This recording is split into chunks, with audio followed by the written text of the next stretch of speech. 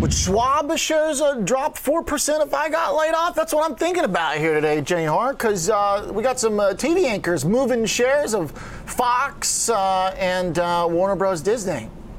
Yeah, we're seeing what is being deemed as a Monday media shakeup, Oliver, with Tucker Carlson now out, of course, from Fox. And we're seeing shares react down 4% on the news today, really. Still seeing shares down about 3.25% on the news. But we're seeing a lot of sort of mayhem across the media space. Now, what this actually means for the future of Fox shares is still in question. Now down about 3%, but we also are seeing naturally that Don Lemon is leaving CNN. And that seems to be a little bit more controversial regarding the way that he was asked to leave. He did post a statement on Twitter saying his agent did contact him and he was absolutely stunned by the announcement. So then CNN did respond saying basically that they did ask him to come in for a meeting and he refused, then took to Twitter. So lots of drama to get through with these headlines. But I do think this does mark a shift in what we are seeing in the overall media world, as this is a space that's been pretty openly strapped for cash over the last several years. We've seen pretty major restructuring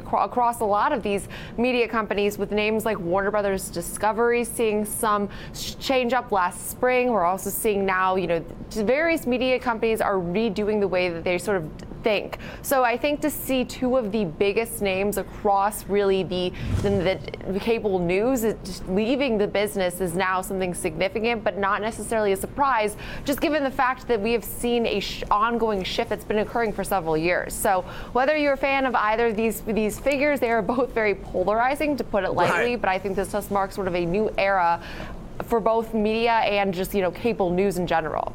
Okay, well, there we have it. Down 3% for Fox, down 1.5% for WBD. So I guess maybe Tucker a bigger deal for Fox than Don for WBD. I don't know. But either way, both stocks down. Major shakeup.